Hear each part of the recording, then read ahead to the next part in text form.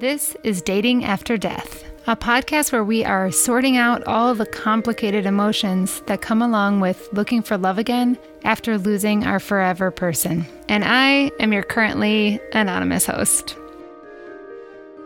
Dating After Death actually got its start as an anonymous Instagram page that I started because I found that being involved in any sort of romantic love relationship was incredibly complicated while I was still holding grief and a forever love for my husband. And I knew that I wanted to have a life with somebody, but I also was still heartbroken and knew I would always be.